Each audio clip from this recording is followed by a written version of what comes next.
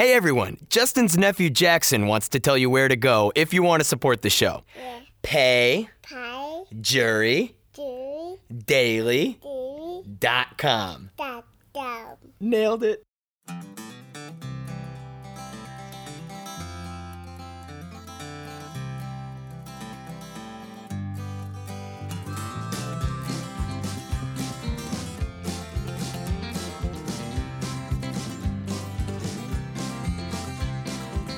On the day that we met on the internet, I asked her for a photograph.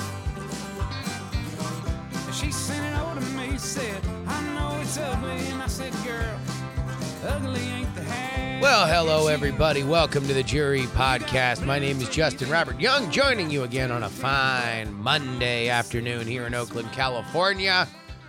Oh, good start to the day. Good start to the week. I'm already fired up. We're already at the end of Monday. I swear, man, these days start flying by faster and faster.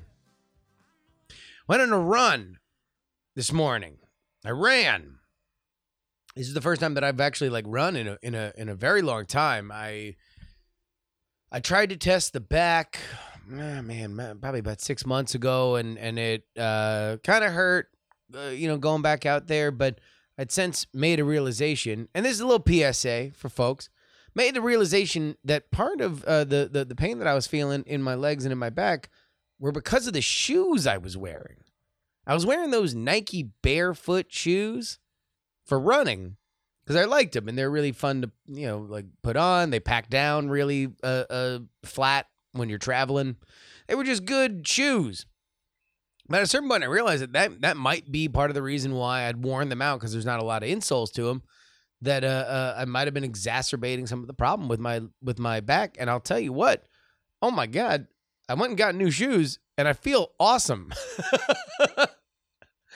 So awesome that this morning I'm like, man, I should just go for a run. Holy shit, am I out of shape? But I did it, some little 2-minute on, 2-minute off splits and or intervals, I guess, rather. And it was good, feeling good. It definitely gets me in a good mood. So, of course, if I'm in a good mood, the only thing I can think of, the only thing that my brain will allow me to think of is, how can this all go wrong? So I started thinking about various different technological disasters that could befall all of us. And I wanted to run this by you guys, because this is something that I've had in my head for a long time. And I kind of feel like it would become, our landscape would become dystopic. Like this would be a global tragedy. This would be a global paradigm shift. There would be, it would be, I hate to say 9/11, because 9/11, obviously there were a lot of lives lost. What I'm going to describe here wouldn't necessarily immediately have anybody lose their lives, but it might lead to it. Friendships would be dashed. Marriages might end. People might go to jail. And it is all plausible. There's really only one element of technology that you'd have to invent for this scenario to take place. And here it is. I'm going to lay it out here for you. One day, middle of the night, all of a sudden, news breaks. Every text message sent from 2005 to 2008 has been released on the internet. So at first, right, it's just a gigantic file, just a huge tangled mess of everything, right? Nobody can, it's not easily searchable, but eventually someone's going to search it. Someone's going to index it. Someone's going to make it easy for people to search their own names. So how about you do me a favor and answer me this question? If every single text message you ever sent was now publicly, who's the first person you apologize to? because we've all said something over text that we might not want somebody else to read. And now it would be available for them to do exactly that. So who do you apologize to? I mean, I would probably start with my wife. Not that I necessarily have said anything awful about her, but just in case. I mean, I guess that's what makes this scenario to me so unfathomably scary is I can't even remember what would be the problem.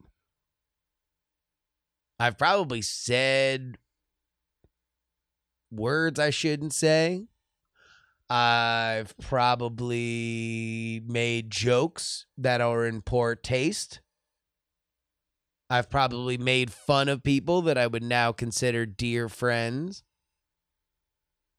And I don't think that I have a particularly scandalous life. Let's imagine all the nudes. Let's imagine all the secrets. Let's imagine all the betrayals. Oh, I don't even know what to call this. So here's what I want from you guys. Number one, assume this happens.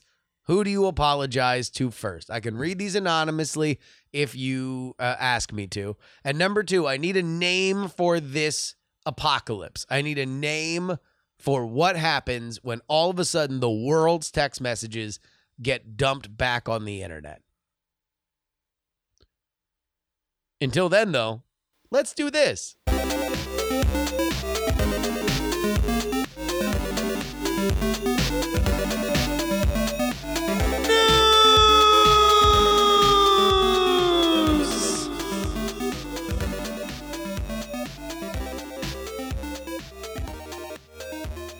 We've got a returning legend alert. A returning legend alert.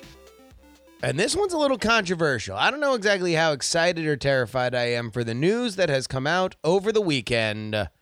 Ladies and gentlemen, Eddie Murphy plotting a return to stand-up. And not just something where, I mean, hell, Eddie Murphy could sell out any building he wanted. I think right now, if you said Eddie Murphy's going to go on a 5-city stand-up tour, and he was going to play L.A., Chicago, New York, Miami, and Dallas,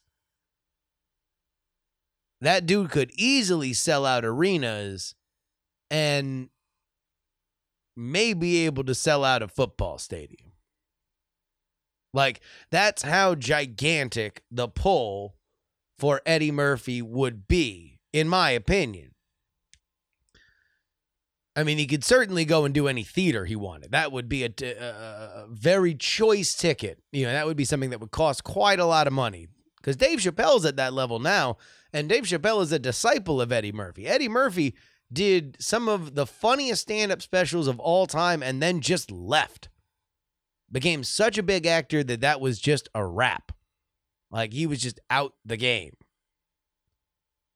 And now, two little hints, and it might be corporate synergy, but here is a clip from Eddie Murphy on Jerry Seinfeld's Comedians in Cars Getting Coffee. Know that you not doing stand-up drives people crazy. You know that, right? I'm gonna do it again. It was Really? Yeah. But where would he do it? Well, we've got some speculation here, according to TMZ. This is a re-reported story from IndieWire.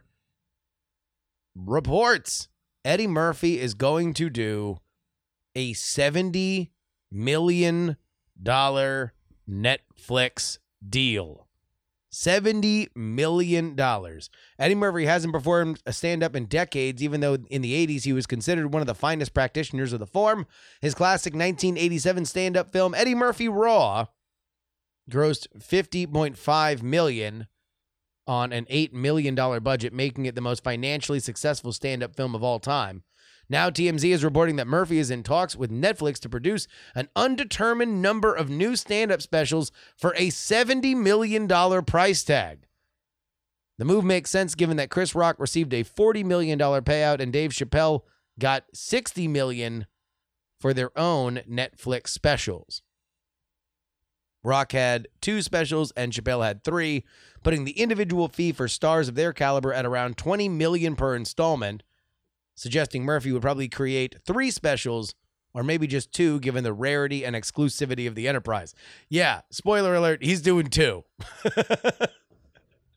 Eddie Murphy gets 35 million per special. If Chris Rock gets 20 and Chappelle gets 20, and at that point I would almost even say that Chappelle's is a little bit more rare. But then again, Chris Rock had bigger stand-up specials. Chris Rock might be the closest comp here, because Chris Rock had massively well-known stand-up specials. And, then he was an actor, but he just kind of like disappeared for a little bit. This would be Eddie Murphy dropping his nuts back on the table. Now, I have no idea what he would talk about. I mean, God, this would be Eddie Murphy if he could rekindle half the voice he had in the 80s. It would be like it's like Captain America unfreezing from the bottom of the ocean, of the Arctic Ocean, right? All of a sudden, he's just back, and we just like know what he thinks about everything that's happened. I mean, we know what he thinks about Bill Cosby. We know what he thinks about Me Too. We know what he thinks about Bill Clinton. I mean, Jesus, this dude has been out of that stand-up game for so long. God, even some of his troubles. I mean, getting caught with a trans hooker. Like, these are all things that we never got Eddie Murphy, the comedian's perspective on. I can't wait.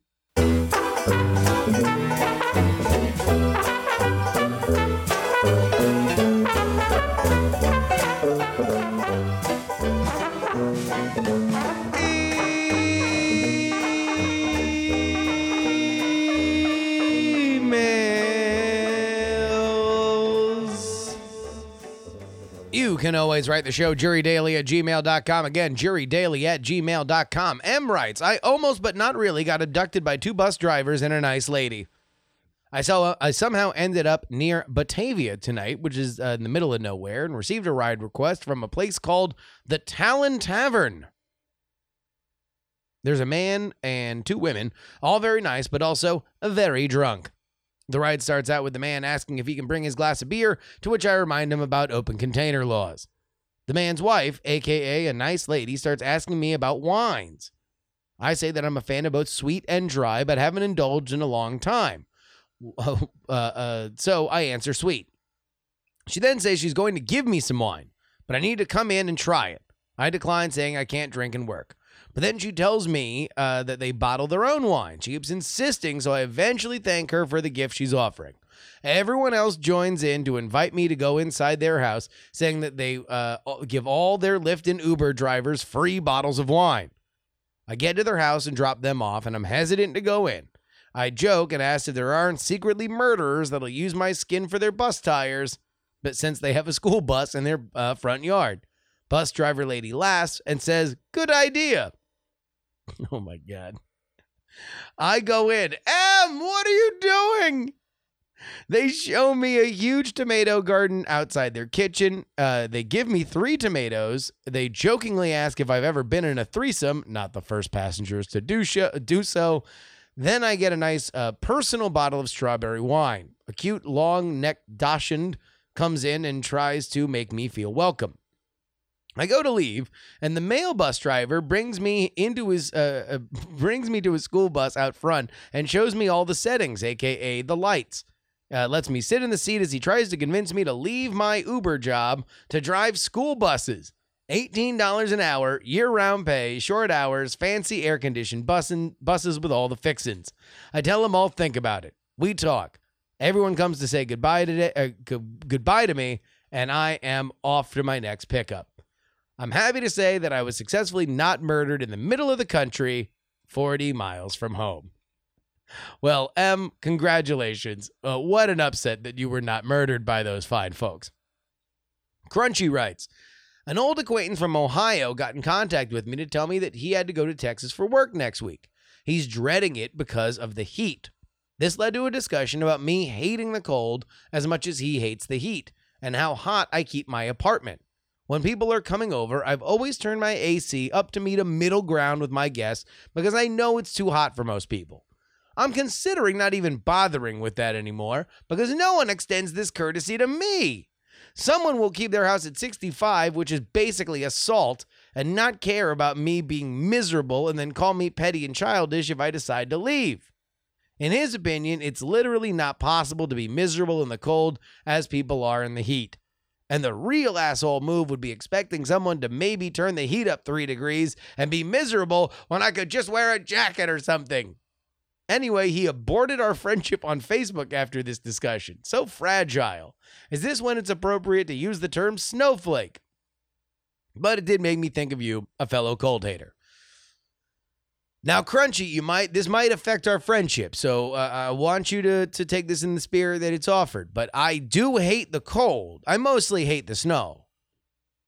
But as a child of South Florida, I am used to fairly aggressively air conditioning my indoor spaces. It is something that happens with a vengeance. I mean, Ashley always asks me why I like to keep things so cold. And part of the reason is because I'm used to moving. I grew up moving from air-conditioned fridge to air-conditioned fridge, some of which had 4 wheels and took us to other air-conditioned fridges. So I do like to keep my place pretty cold. That being said, I'm with you on like, hey, look, you should be able to like, you come over to somebody's house and maybe it's a little hot. That's fine. Like your ability to change your temperature should be about what your level of hosting is, what your hospitality is. If you're having a bunch of people over, then that's something that you should pay attention to. If you're not, though, who gives a fuck? Right? Come on. I want to thank our producers, the Jen, PD Rave, Non-Specific, Rock and Roll Martian, Will, James, the OG Brito, Will, and Chris. You can email me, jurydaily@gmail.com, Twitter, Instagram, Snapchat, @JustinRYoung, and you can join our Discord, bit.ly/JuryDiscord.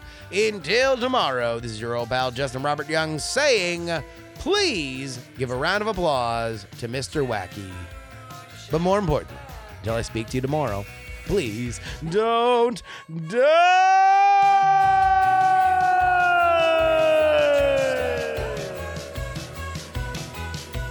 Do you like how your hair gets cut? Do you like when your friends fuck up? Don't you think you have had enough? Diamond Club hopes you have enjoyed this program.